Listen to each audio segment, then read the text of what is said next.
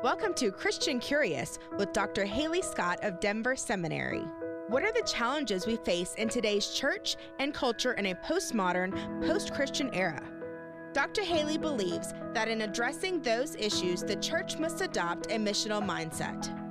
Christianity does hold the answers to the big questions of today's culture.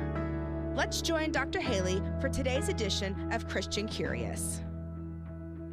On an emerald green wall in the Imperial Hermitage Museum in St. Petersburg, also known as the Winter Palace, which was the official residence of the Russian emperors from 1732 to 1917, hangs Rembrandt's The Return of the Prodigal Son.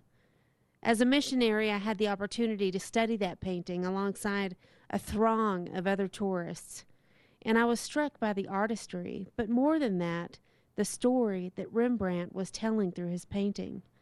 The focus of the painting was not on the prodigal son, whose face you cannot see because it is buried in the arms of his father, nor is it the story of the bitter older son who is cast in the shadows. The focus and the light is on the father, and most specifically his hands, which firmly grasp his son in loving protection. Welcome to Christian Curious with Dr. Haley, where we probe some of the most important, pressing ministry questions of our day. So often, when we read the story of the prodigal son, we focus on the son and his wasteful actions. He wasted not only his inheritance, but the gracious love of his father as well. But as Rembrandt tells us, the parable of the prodigal son is not about the son, but about the Father, his unconditional love and acceptance. Our guest today, Judy Douglass, has experienced this parable in her own life. One of her children was constantly in trouble and could not accept the fact that she and her husband truly loved him. Judy Douglass is the founder and host of Prayer for Prodigals, an online community for those who love someone who is making destructive choices. She has served as an editor of 2 Cru Campus Crusade for Christ magazines, has authored 5 books, and speaks all over the world. A writer, speaker, encourager, and advocate, Judy loves to encourage God's children to be and do all that He created them for. As a native of Dallas, she graduated from the University of Texas with a degree in journalism. Judy serves as the director of Cru Women's Resources and partners with her husband Steve, the president of Campus Crusade for Christ International, to lead Cru globally. Judy and Steve live in Orlando, Florida. Her latest book, When You Love a Prodigal, provides hope and strength for the journey of loving one who has chosen a difficult and dark path. Welcome, Judy. I'm so glad you're with us. Oh, Haley, I am so glad to be with you and to talk about this topic that has changed my life. I'm so glad to hear some of your stories because I believe a lot of us, a lot of people in the audience have people that have drifted into these difficult paths, and I think you have a lot of wisdom to share with us. And so, this book that you wrote, Loving a Prodigal, it's a culmination of a very long journey. Can you tell us a little bit about your story? Sure. My husband and I had 2 wonderful daughters, and God said, I'm going to send you a son. You don't need to do anything about it. And that didn't happen for a while, and I said, I'm really content with my 2 girls. Why don't we just skip the boys? And he said, oh, no, I'm sending you a son, and he will be a gift. And so a few years later, a new friend turned to me and said, can you take an 8-year-old boy? Wow. And I started to cry because God whispered in my ear, this is your son, your gift. So he came into our life as a foster child first, and he had all sorts of issues. He'd been growing up with his drug addict, alcoholic mother, and had a lot of issues that stemmed not only from some neglect and abuse and the situations in which he lived, but because she had been doing drugs and alcohol while she was carrying him, he had issues that come out of fetal alcohol syndrome that affect the brain and the ability to have cause and effect reasoning and remembering things. There were so many issues. And the first 3 years, he was a foster child, and he was challenging. His choices were not terrible. They were just actually coming out of feeling the realities of having been abandoned and his mom choosing her addictions and all of that. And so he just had a lot of needs, and we were not quite prepared for that. But we worked with him and loved him and got him some tutoring, and he could barely read and write going into third grade. And so it was a hard 3 years. And then they terminated his mother's rights, and we had to decide if we would adopt him. Wow. And I was pretty sure God had not sent us a son for 3 years. And so, but my husband had reservations because of the distraction that he was and how much of my time and attention he took, and how he had not been quite the little brother that our daughters were anticipating. Right. So we had a family conversation, and our one daughter, who's a counselor and has always been a lover of people, said, well, I don't know if I want to keep him, but I don't want to be the one who ruins the rest of his life by rejecting him. Because even at 12, she understood the rejection that he had experienced.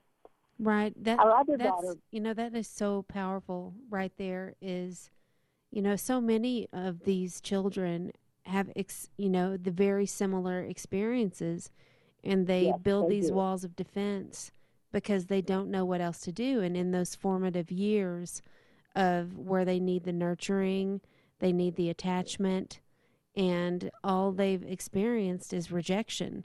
And for your daughter to have the wisdom at 12 to see that is pretty amazing.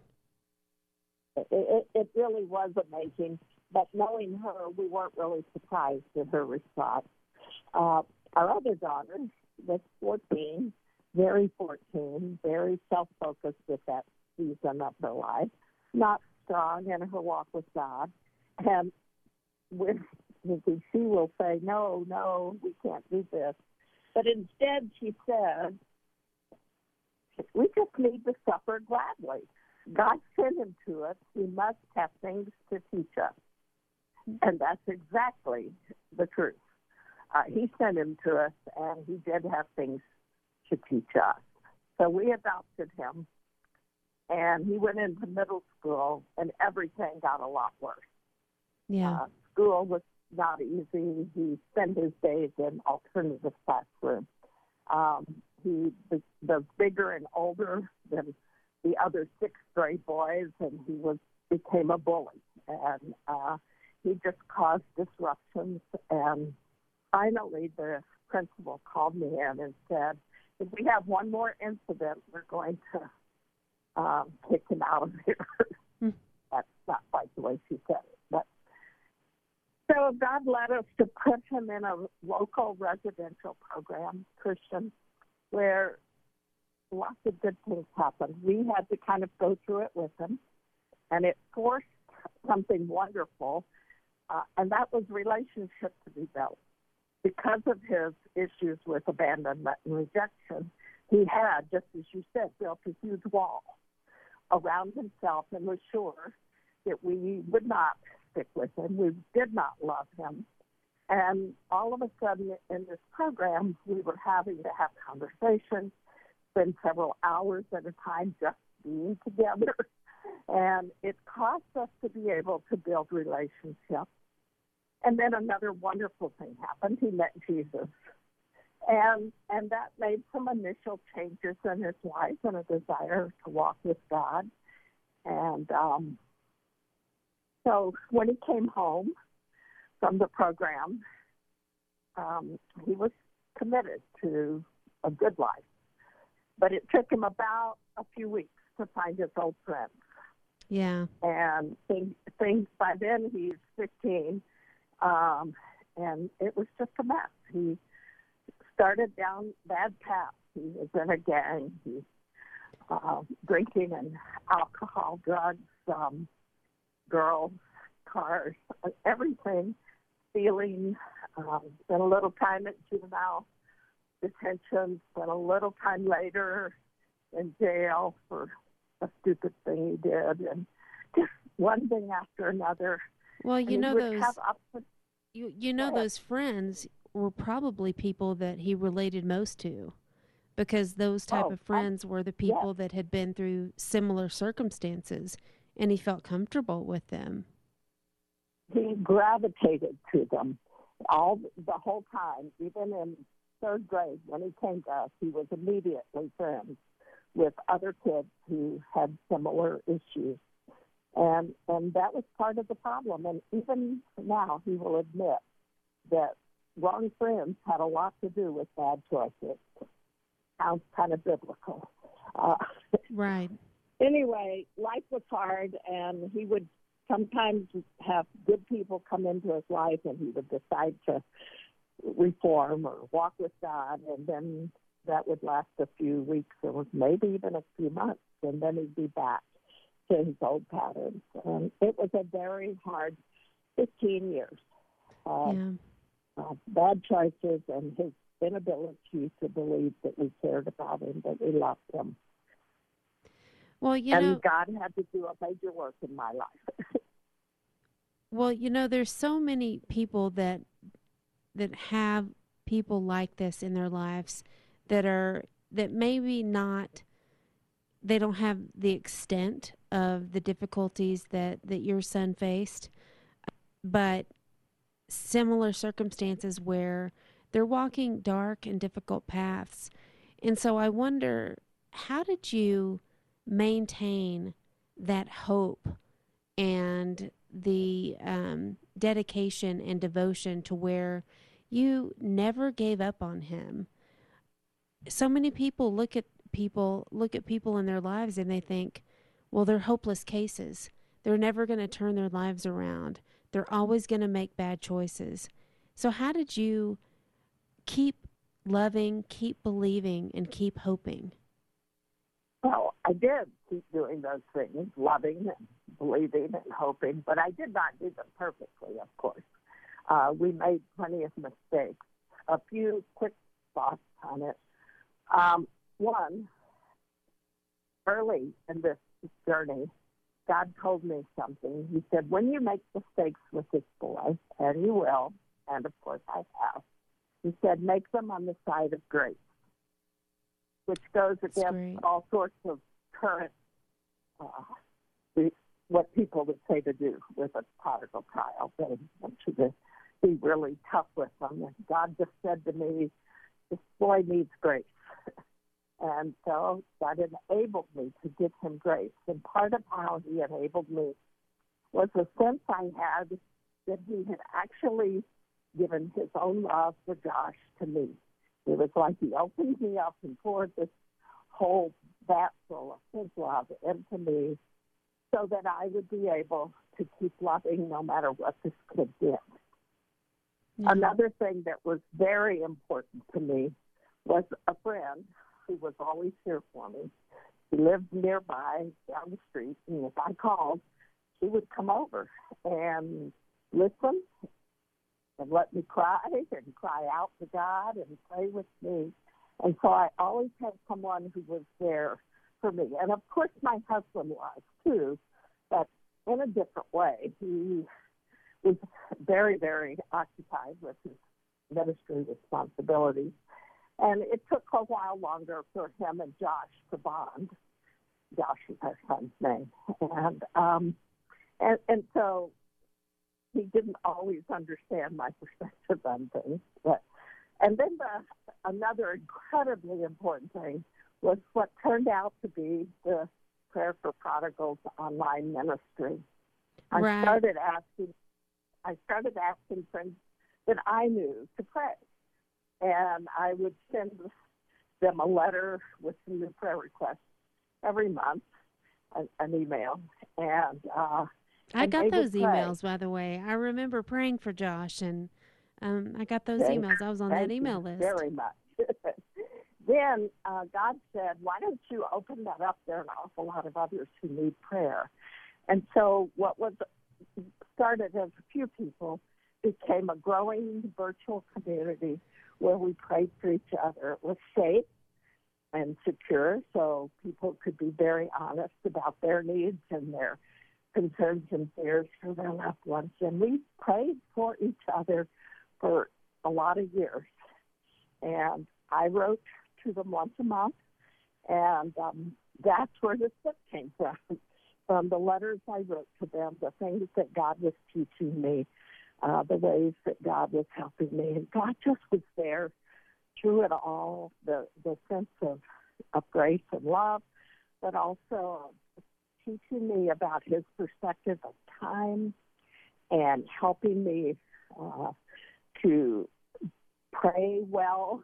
I learned so much about prayer, and that was huge, to depend on the Holy Spirit, because I don't have the strength or the wisdom or the courage, whatever it takes. He kept giving me through just letting the Holy Spirit be in control. And he did amazing things in my life, for which I am eternally grateful. So what would you say would be the biggest lesson that you learned through this? Well, I learned about the fact that God's love is, as we say all the time, unconditional. And when as I grew in love for this boy who was not able to return it, and I would wish he would, God said, Judy, unconditional love doesn't require any conditions for you to keep loving. And so I got a whole new picture of how God loves us, and then I call it the flow-through nature of God. He pours it through us so that we can love others and not expect love in return, not expect perfect behavior. Another thing I learned, I learned to pray. Now, I've been in ministry for more than 50 years. You would think I know how to pray, and I certainly thought I did, because we did lots of praying. But this boy had me on my knees, on my face, begging the Lord, beseeching him, crying out to him, learning to say thank you, that he could receive any prayers that I sent, that he would welcome them. He said, come on up to the throne of grace and let's talk. And I learned what for me is a picture that the throne of grace to me means it's a throne that God is on that is made of grace, and that he always received me with grace, enabling me to respond that way to this boy. I also learned that God is always at work. We seem to look, and it doesn't look like anything's happening. We've prayed for years, and we still don't see the answers that we're looking for. And God just kept telling me, he says, I'm working, you just can't see it. I will bring my good from this. You just can't see it yet, but you will. And so the fact that I can keep hoping, because God is still working. And he says what he's done, that he's begun a good work and he will complete it. And I know that Josh received Christ with those days at the program, and yet it didn't always look like it. In fact, it didn't often look like it. And yet the assurance that I had that he would absolutely complete the work that he had begun in him. And so, and the thing that's wonderful is these kinds of lessons don't just apply to a journey like this. They apply to anything in our life. And our lives will have those hard times. Gratefully, most of us get to experience a lot of joy and the sense of God's working in our lives, and yet there will be hard times. And there are all my friends right now who have cancer. my next-door neighbor who just had a double mastectomy, and then people who are struggling financially, and, illness, health, relationships, families that are torn apart. I just had a prayer request from somebody who said our kids decided they wanted nothing to do with us, and we haven't even met our young grandchildren. And so there are those kinds of things all over the place.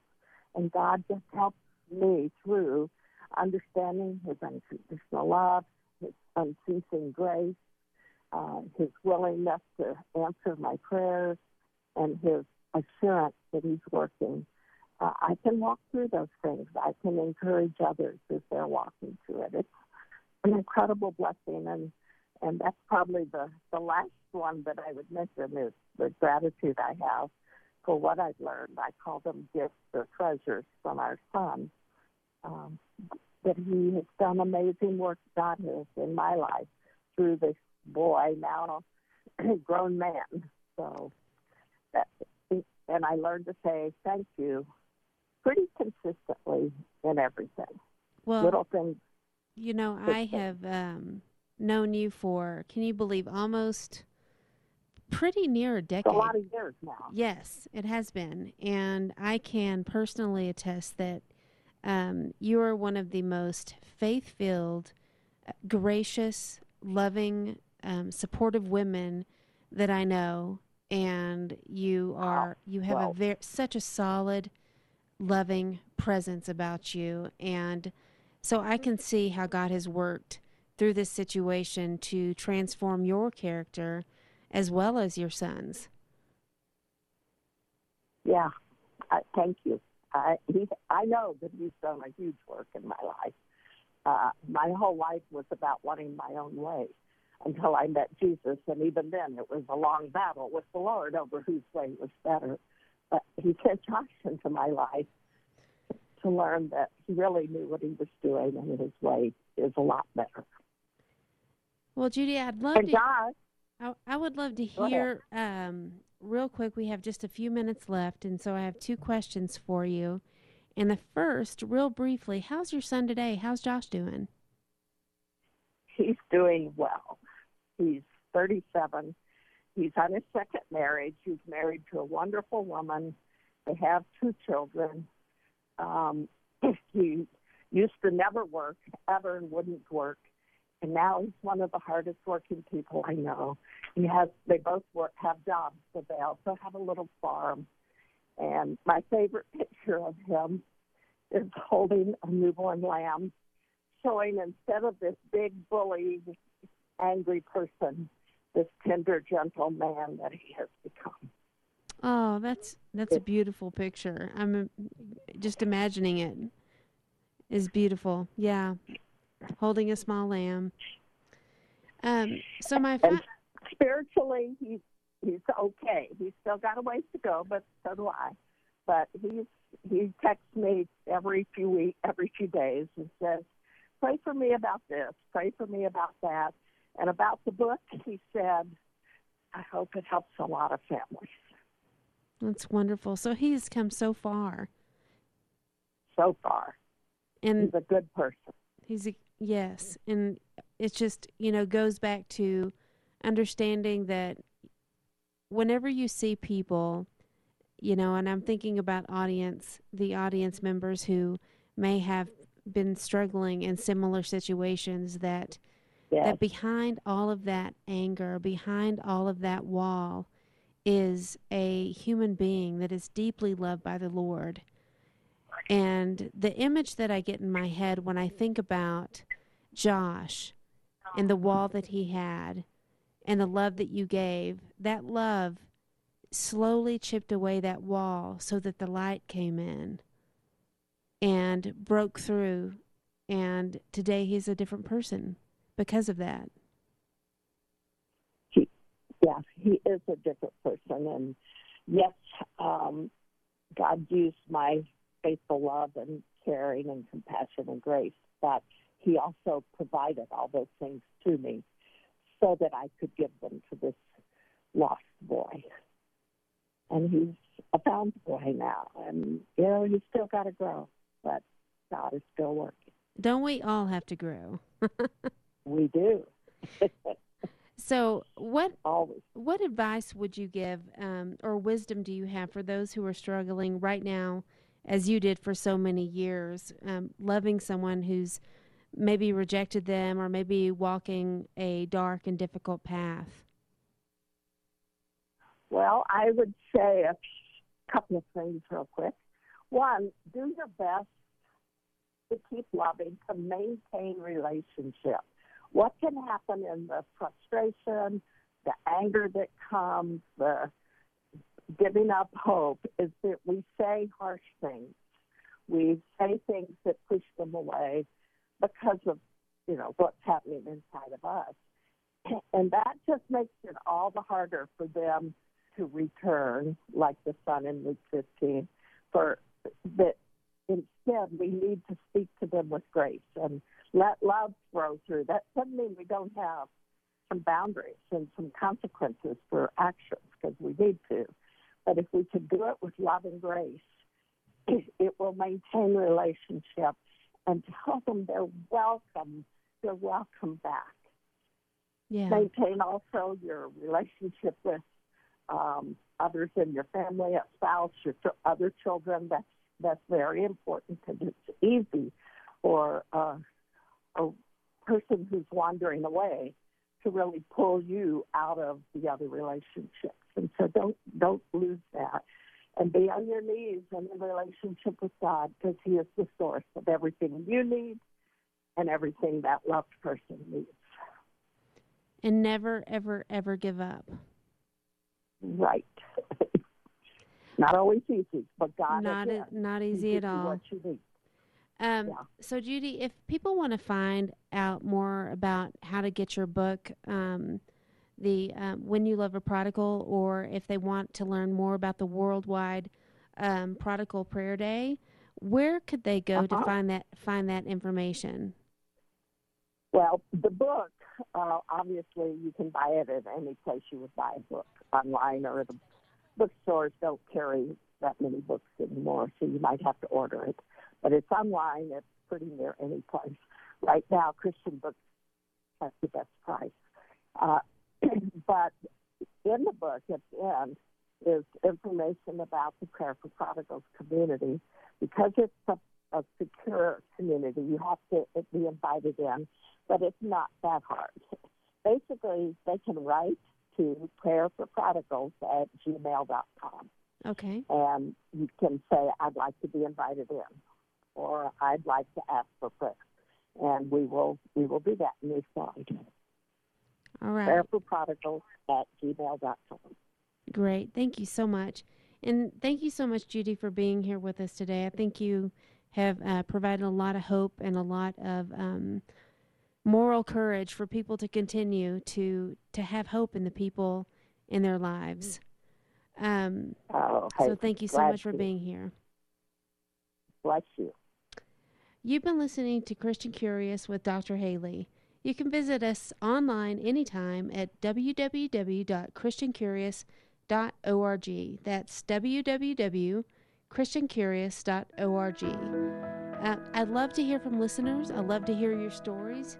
You can email me at drhalee@christiancurious.org. That's DRHALEE@christiancurious.org. Stay curious.